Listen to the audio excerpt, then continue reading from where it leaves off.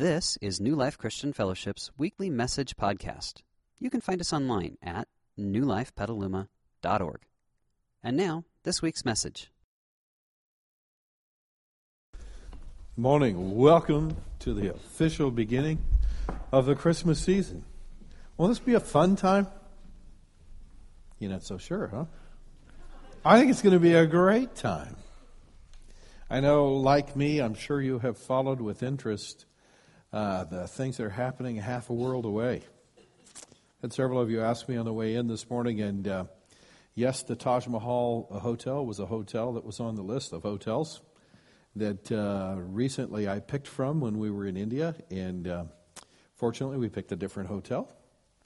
And it's amazing that what happens a half a world away has such profound effect on the rest of the world. And we have been blessed to live in times that are truly amazing and a little bit scary, but amazing. And so I was praying through the prayer requests just this last week. I think perhaps my favorite one was a prayer request that came from one of our teenagers. And among the things on that card was 3 short words: life is good. What a great message. I hope you enjoy every single day of life. Welcome to New Life, especially those of you who are new. If you've never been here before, I want to say a personal welcome to you. My name is Ron, and part of the pastoral staff here, and delighted to get the opportunity to speak to you this morning and open up the Christmas story. And we've got a very special series for you that will take us from now through the end of Christmas. And so let me give you a couple things to do, and then I'm going to talk to you. So if you open up your program, on the inside of your program, you're going to find sermon notes. They say New Life Notes at the top with today's date, fill in the blank kind of stuff. And I left some room at the beginning for you to write down some things during the introduction, because I want to stretch your mind for just a minute. I want you to think with me for just a minute as we get into the Christmas season. For many people, it's their favorite time of the year. I think for me, it's really my favorite time of the year. Thanksgiving weekend is kind of my favorite weekend because virtually everyone gets a 4-day weekend on Thanksgiving weekend, and we all come to church with our bellies fuller than they should be, but looking forward to turkey sandwiches in the afternoon. That's how that works. So it should be a whole lot of fun. But one of the things that you've probably noticed, and I've probably noticed, is that people put on a kind of a different behavior during the Christmas season. They look at each other with more grace, normally, with more kindness, with more generosity. In fact, I think in many ways it would be great if we just acted like it was Christmas all year long, right? Wouldn't that be wonderful if people went out of their way to do kind things and were generous and thoughtful and so forth? And as I began to pray about this particular message and began to ponder some things, I realized that isn't it amazing that someone who lived 2,000 years ago could have such profound effect upon people today? 2,000 years is a long time. It's a long time. And then the more I thought about that, the more I pondered that, the more I realized, well, let's just take a whole bunch of facts about Jesus and fold them over the top of that. For instance, a man who was born in a barn, not too likely to have an effect on people 2,000 years later. A man who was born to poor parents. A man who never ventured more than 350 miles from his birthplace. A man who never wrote a book. Who never led an army. Who never lived as most of us do in homes, but lived a homeless lifestyle. Who died as a common criminal.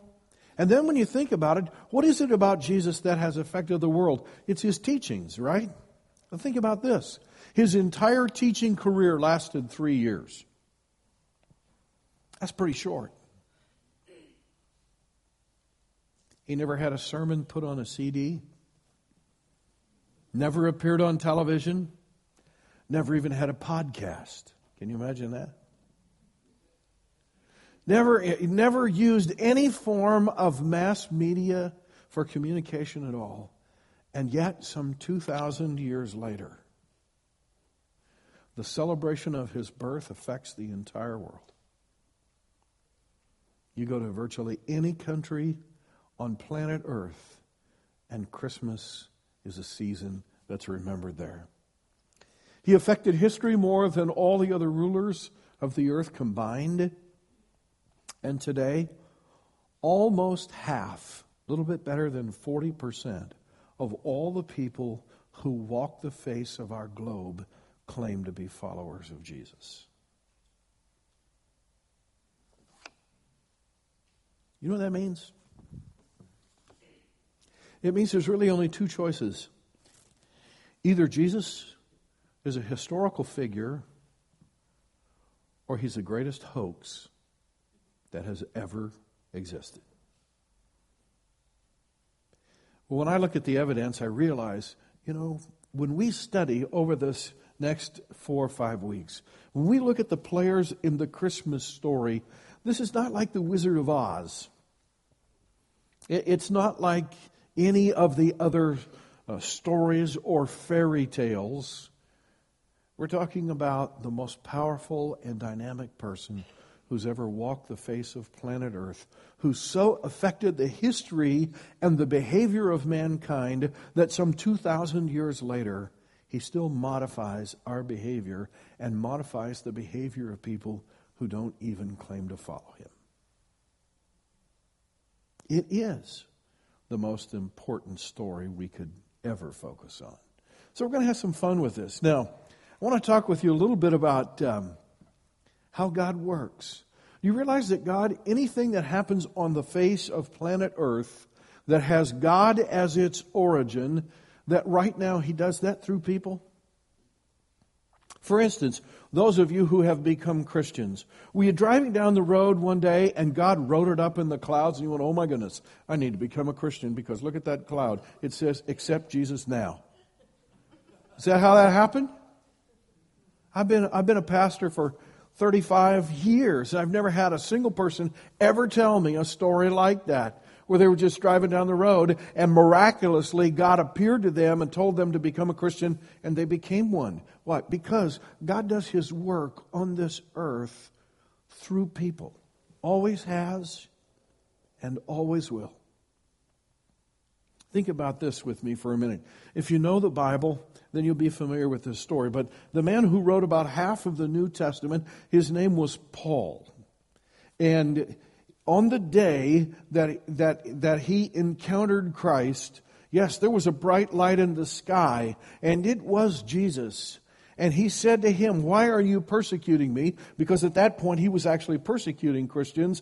Now notice what Jesus said. I want you to get up. I want you to go into the city, and a man by the name of Ananias will come and teach you what you need to do in order to be saved. Even in that setting, God didn't give him the message. He sent a human being. And so it is that all of the major players in the Christmas story, they're all people. Yes, even Jesus was a person with a human body, because whatever God does on this earth, He does through people. By the way, that's what makes the church such an important thing. Because God does His work on this earth through people in churches. And so what happens here today, it isn't just people greeting each other and filling out name tags or welcoming each other or singing or whatever. It's actually God doing His work through the church. And God will work in our lives this morning if we're open to that. And that's what I would certainly encourage you to be. But the amazing thing about when God works through people, if you want a word to write down, just write down the word ambushed. Because the amazing thing about all these people that we're going to talk about Joseph, we're going to talk about Mary, we're going to talk about the shepherds, we're going to talk about the Magi, and we're going to talk about Jesus himself. All these people were just sort of going through life when they were, quote, ambushed by God, and that day became a life-changing day for them. And that's why the title of the series is Christmas Along the Way. And today we're going to jump into that story through the life of Joseph, who is perhaps the most obscure of all of the players in the Christmas story, and yet performed a very, very important role in the Christmas story. So let me give you a little background on Joseph, what we know about him. First of all, we know he was a young businessman. There's some assumptions that we can make, or inferences that we can make. For instance, because nothing is ever mentioned about Joseph's father or Joseph's mother or any member of his family, one of the things that's inferred by that is Joseph probably didn't work in his father's carpentry business. He probably started the business himself.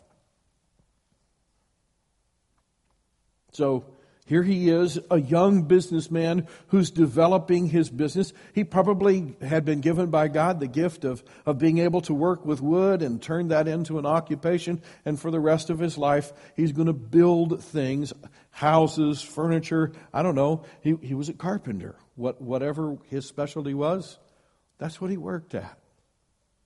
The second thing we know about Joseph was that he was engaged to be married.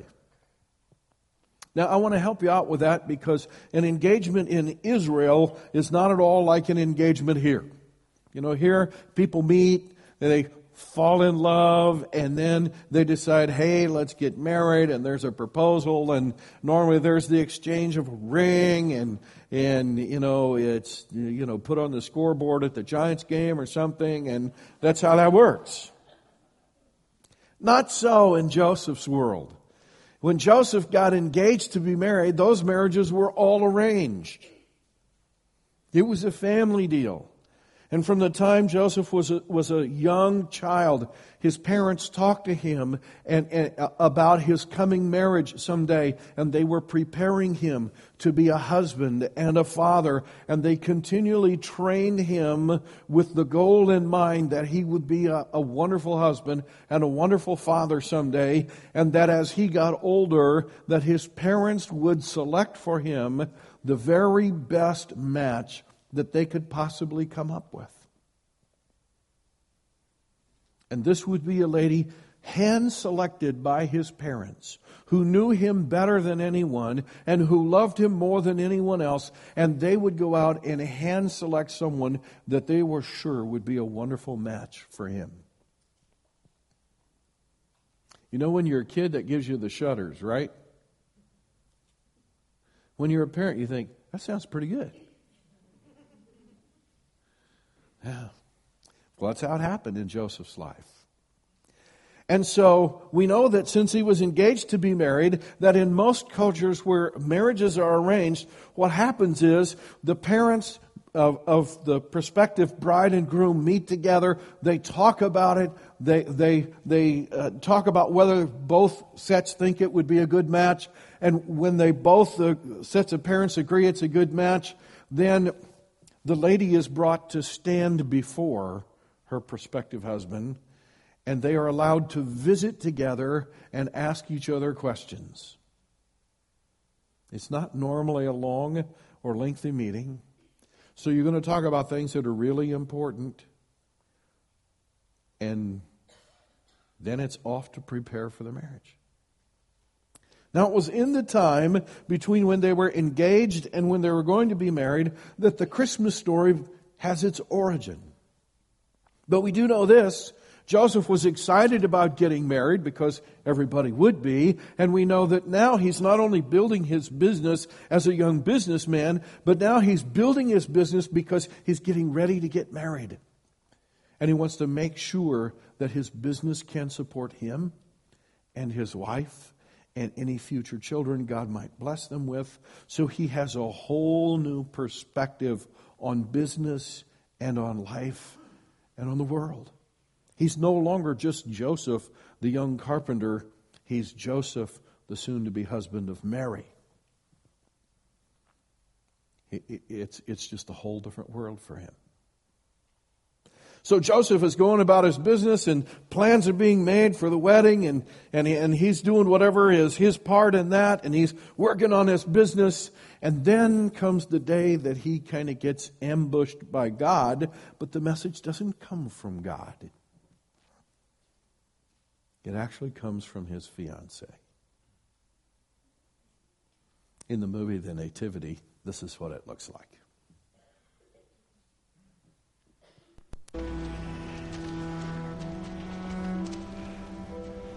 Joseph. Do you know the reason I chose you, Mary? I believed you were a woman of great virtue. I have lived my life seeking honor. Honor. Mary, so how am I to answer this?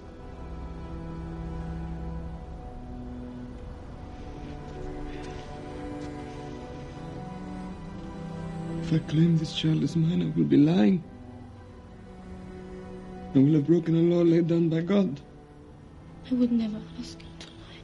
If I say this child is not mine, they will ask what I want to do.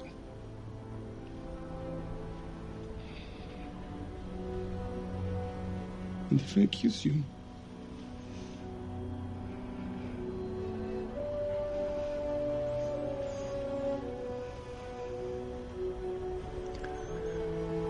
there is a will for this child, greater than my fear of what they may do.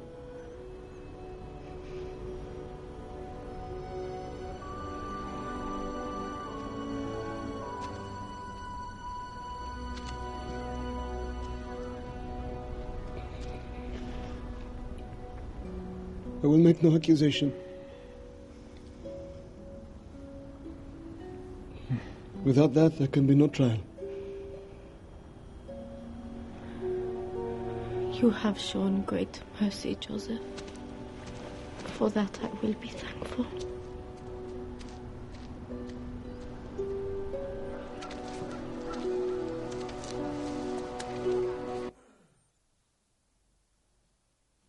You know, that was not an easy path to walk.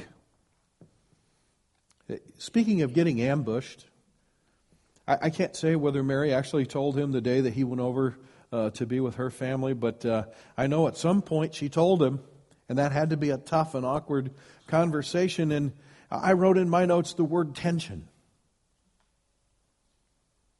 Well, you talk about somebody whose life was instantaneously infused with giant amounts of tension. Well, Joseph's life would never be the same ever after that one conversation. And the tension arose from two things that he couldn't reconcile in his own mind. First of all, as he looked at Mary, and Mary was talking to him, you know, when people are lying, you can kind of read it in their body language. Particularly if they're telling a big one. Now, I have a mind to believe that this is about as big as it gets. If you're going to show up pregnant and you're going to blame God for it, that's pretty big on the liar scale, right? Yeah, it's way at the top. And Joseph is looking at her thinking, golly, how can you say that and look so convincing if you're lying? The second thing that caused tension in his life is, you know,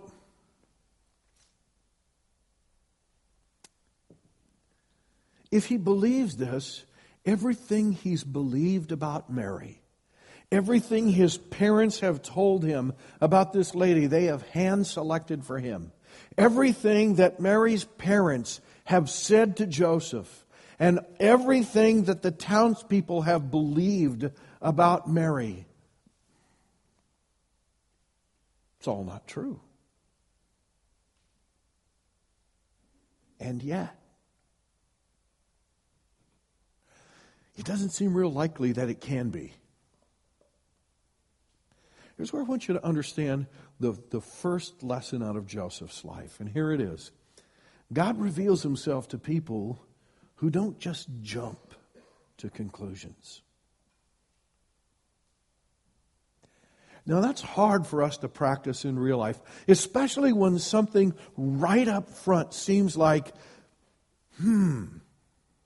Some of you will remember the first day you were invited to New Life, and someone said, church was fun there.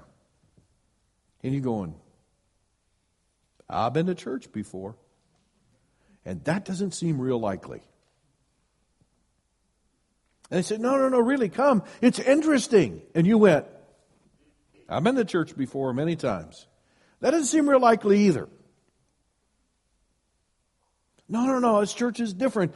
People are loving and accepting here. And you went, I've been to church before.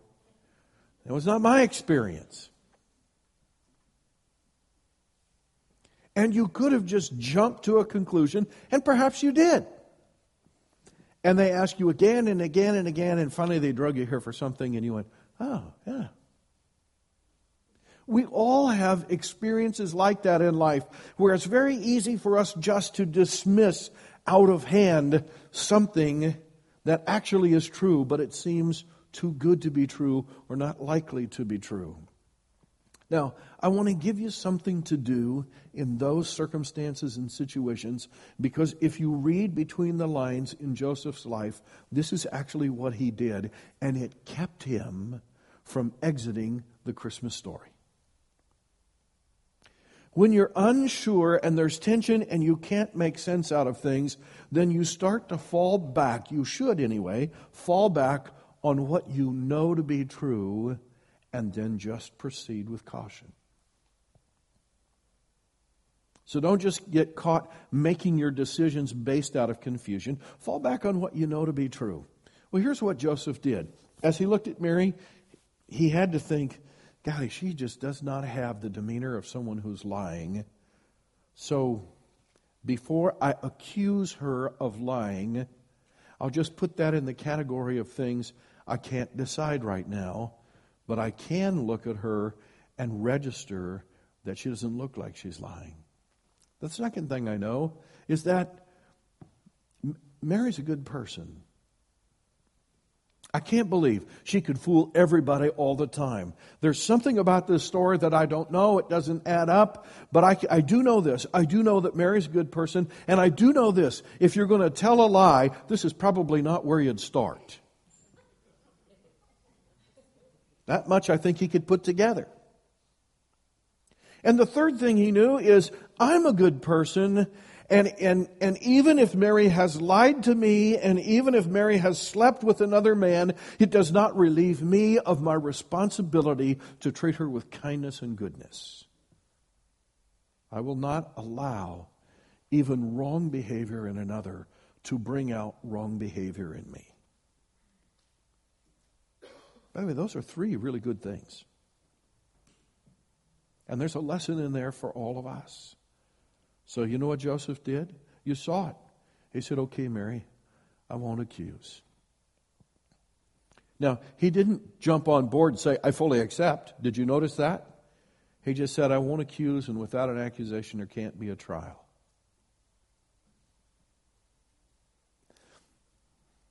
Let me share with you kind of the key understanding here. I'll read you a verse.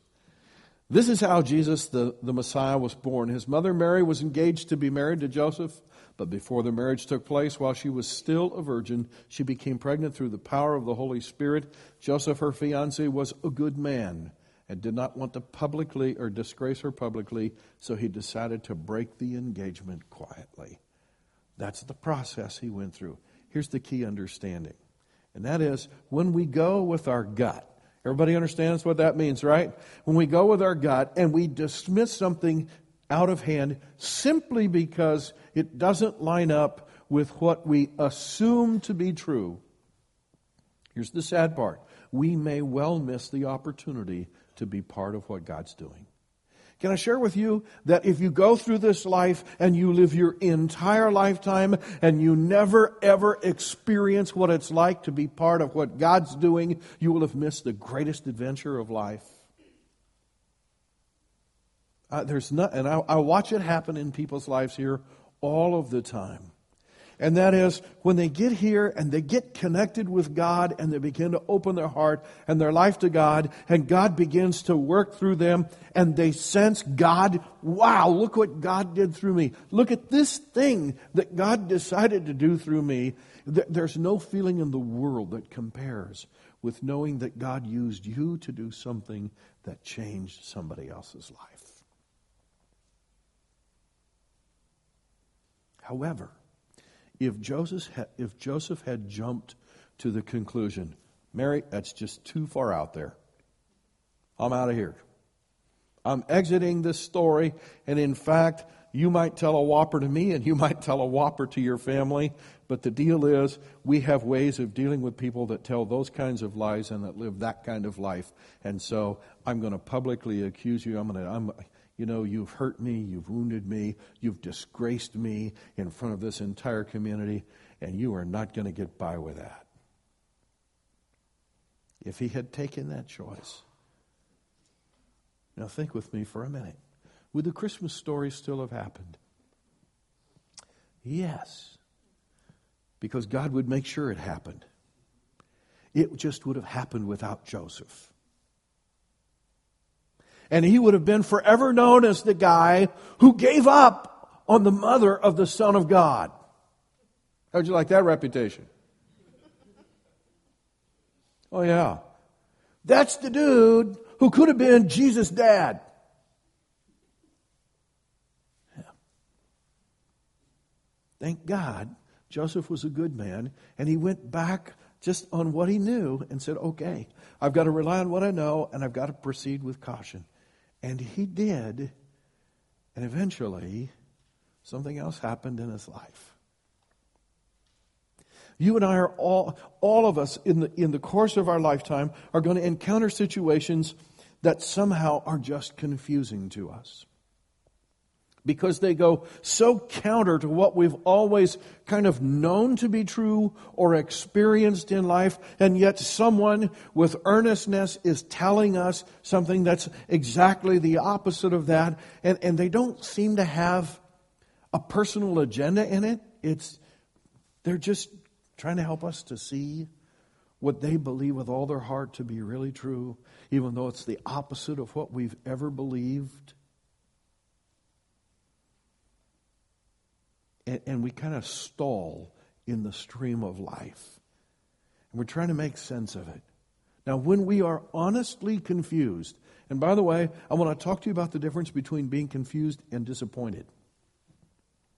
I've seen a lot of Christians be disappointed because, quote, God won't let them do what they really want to do.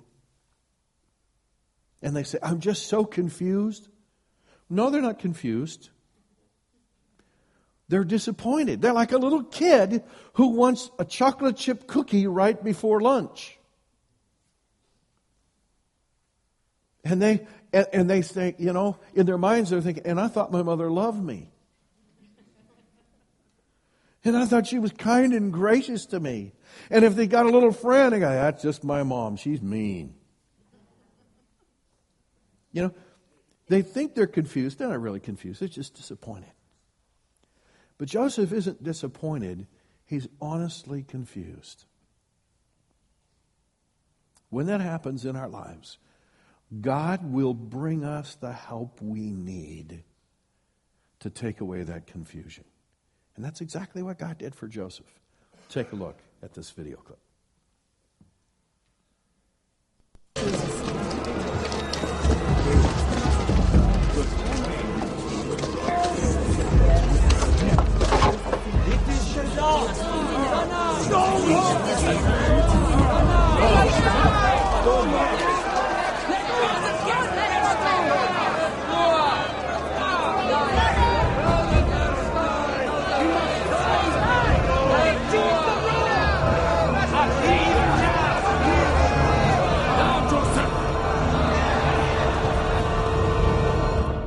Joseph, fear not, for that which is conceived in Mary is of the Holy Spirit.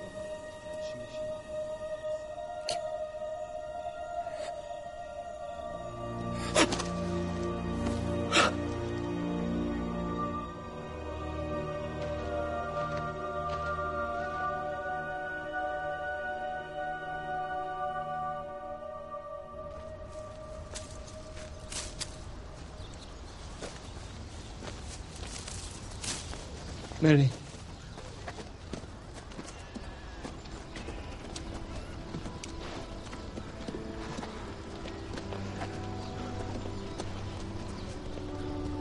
And you shall call his name Jesus.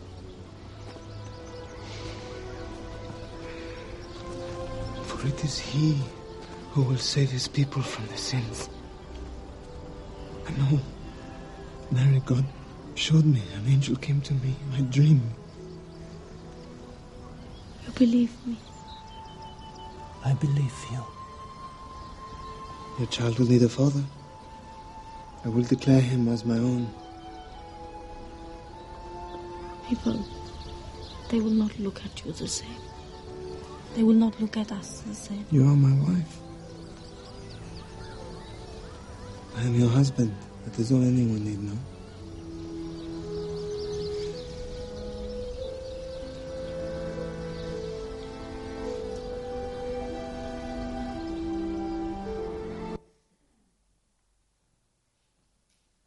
You know, for Joseph, it was a vision.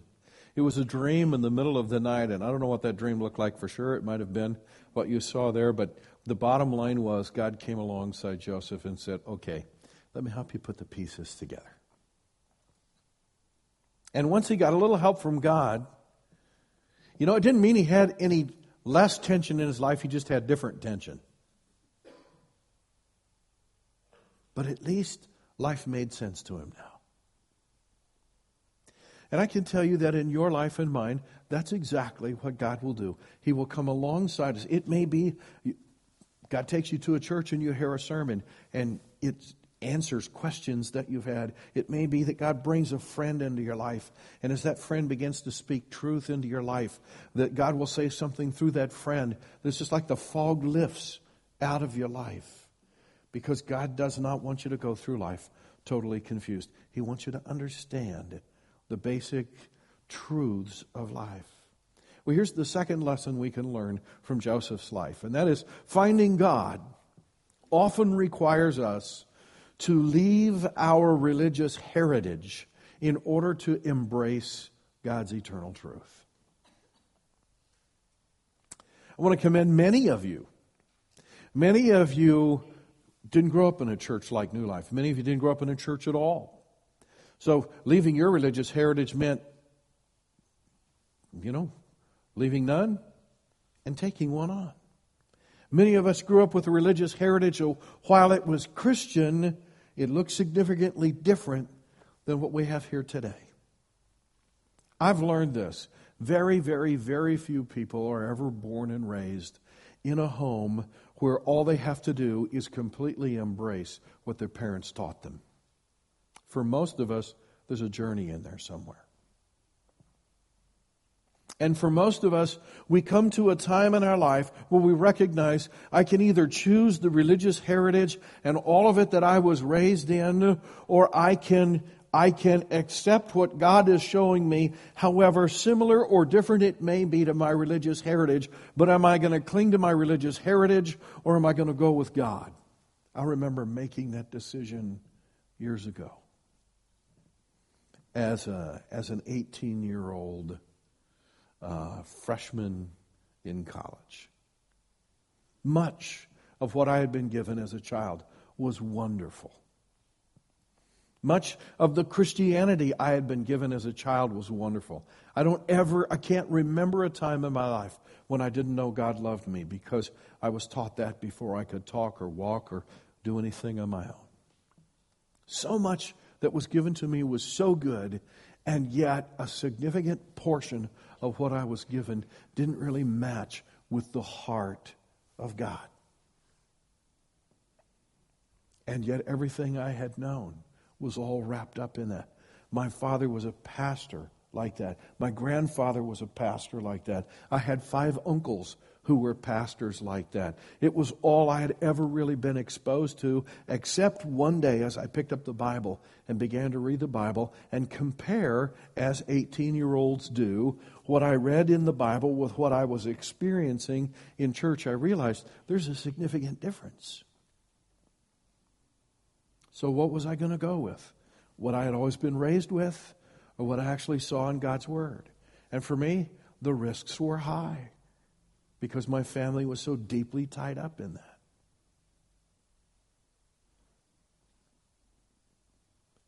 And I realized that I could either go with God, or I just could go with kind of whatever I had been given. Well, Joseph found it, I think, much more profound than the decision I had to make. Why? Well, everything that Joseph had been taught about the Messiah, whether it was at his local synagogue, whether it was by his mother and his father, or whether it was by some traveling guy who came up to Nazareth from Jerusalem, all the religious teachers basically taught 3 or 4 things about Messiah. Okay? For instance, they all taught that the Messiah would be born into royalty. Joseph looked at Mary and he was like, nice lady, but I don't think anybody would accuse her of being royal. As Joseph would soon find out, not only was Jesus going to be born to an unwed mother, but he was actually going to be born in a barn. That's a pretty serious challenge to what he had always known. Secondly, all the religious teachers taught that the Messiah would make a miraculous appearance. They all believed that.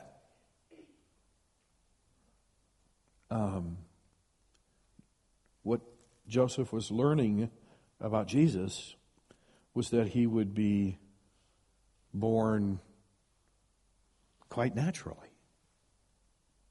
or at least from all external appearances, to an ordinary woman who was pregnant and carried him full term. What all the teachers had taught about Messiah was that he would rule all the nations from Jerusalem. And Joseph is thinking, I don't even live in Jerusalem, and neither does Mary. And what's the likelihood of a child born to an unwed mother in Nazareth becoming king in Jerusalem? That didn't seem real likely. And so Joseph found himself, what am I going to believe? There's that, what I call the moment of truth. And God will bring a moment of truth in your life as you wrestle and struggle with things that are confusing about Christianity. And here you find it, let me read it to you from Scripture. As he considered this, an angel of the Lord appeared to him in a dream.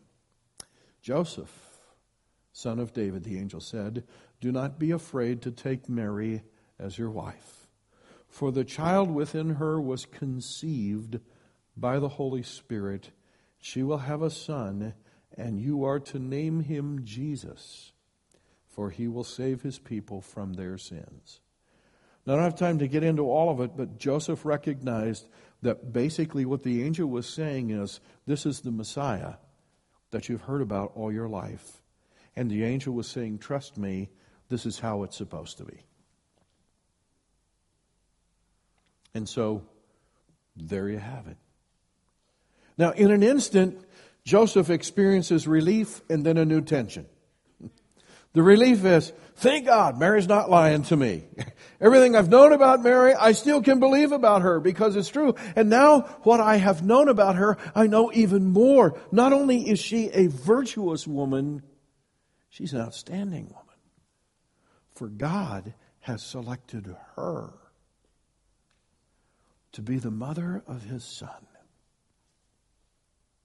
And that means God has selected me to be the earthly father of his Son.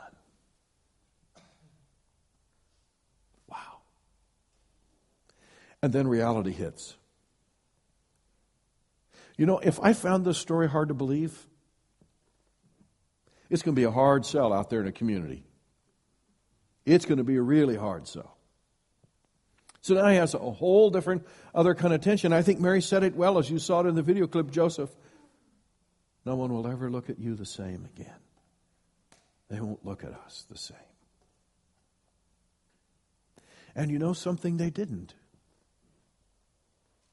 You probably have noticed, or maybe it's never occurred to you, but in all of the Christmas story, there's never any mention ever made again of Joseph's parents or family members or of Mary's parents or family members, because more than likely they wanted nothing to do with this story. You know, if you too are going to believe that, you're on your own. Yeah. Here's the key understanding. When we base our faith choices around what our family believes or what is politically correct at the time, we may well miss God's eternal truth. I could talk quite a while about that. I just want to say, I understand family is important. I understand family exerts a pressure on us. And I understand that our community is important and that our community puts a lot of pressure on all of us to be politically correct. And I can assure you that there are things about Christianity that are not considered politically correct by our culture. But I can also assure you that long after political correctness, the winds of political correctness have blown across our country and they're long gone, Christianity will still be here. Because it doesn't rely on political correctness. It's based on truth. And the challenge that you and I have is what are we going to base our faith choices on? I want to challenge you and encourage you to base your faith choices around truth. Because there are times when the truth is very popular, and there are times when the truth is not quite so popular, but I can tell you this, truth endures. Because it's true. And Joseph took the long look, not the short look. The short look would have been to do what his family did and what the community wanted him to do. Joseph took the long look. And he said, you know, I recognize that if I'm ever going to be used by God, I've got to care more about what's actually true and what God wants than what my mom or my dad or my aunts or my cousins or the people of this community may think. I've got to go with God because in the end, that's what really counts. And because of that, Joseph plays a key role in the Christmas story. As we close, I want to draw your attention back to one verse. The words of the angel, Joseph, son of David, the angel said, do not be afraid to. And you know the rest of that. He said, take Mary as your wife. I'm just wondering, how would that sentence be completed in your life and in mine? If God came to us in a dream today, and tonight as we laid on our bed, and the angel of the Lord said to us, you know, Ron, do not be afraid to, I wonder what the rest would be in my life. What is it that God wants me, that next step in my life that God wants me to take? That either sometimes because I'm too selfish to, or afraid to, or whatever else it might be. I wonder what that next step would be in my life and in yours. Well, the worship team is going to come and sing a song, and I want you to pause and to think about that. Because if you leave today and you know what that answer is, then it was well worth your while coming. And God would say to you, I don't want you to be afraid to. In other words, now is the time. Step forward and make that step. You know, last Sunday was a baptism Sunday here at New Life, and one of the more refreshing things about that service and that Sunday was between first service and second service, one of the people came up to me and they said, I put this off long enough. Can I go get my clothes and get baptized second service? I said, absolutely. You know, for that person, they knew what the next step was. And they'd been putting it off because of fear. And they recognized, I have nothing to be afraid of. It's time for me to do this. I don't know what that might look like in your life. But I pray that you find it. And I pray that I find it. And I pray that this Christmas season, we'll find all of us taking that next step forward. I can assure you, as Joseph pondered all of this in his heart and life, there were two questions that came up in his life. And chances are, they're the same two questions that are going to come up in yours and mine. Question number one, are the risks too high? You know, for some of us guys, it starts pretty low on the chain. Are the risks too high? Am I willing to give up NFL football on Sunday morning? That's pretty high risk. That kind of strikes at my manhood. And it could be everything from that to, if I choose to become a Christian, what's my family going to do with that? Those risks might be significantly higher. Joseph kept thinking, what about the risks? And then the second question that Joseph pondered was, the Son of God needs a father? Ooh. What do I have to offer? I'm a carpenter in Nazareth. And God's going to make me the father, the earthly father of his son? What do I have to give? And sometimes when God's calling us to take that next step, it could be to be a life group leader. And we think, what do I have to give? How can I be a life group leader? Or maybe God's calling us to go work in some ministry in the church, work with the children or be a greeter or whatever else it might be. Kind of doesn't make any difference, but most of us kind of start from a position of, whoa, that's a bit of a stretch. Thank God that Joseph answered both of those questions correctly. And so, as the songwriter said, Joseph came to one conclusion. And I hope it's the conclusion that you and I come to. And that is, well, whatever I've got, I'll give, because this is all I have to give. We hope you enjoyed this week's message. You can find more information about New Life, including contact information, at newlifepetaluma.org. Thanks for listening.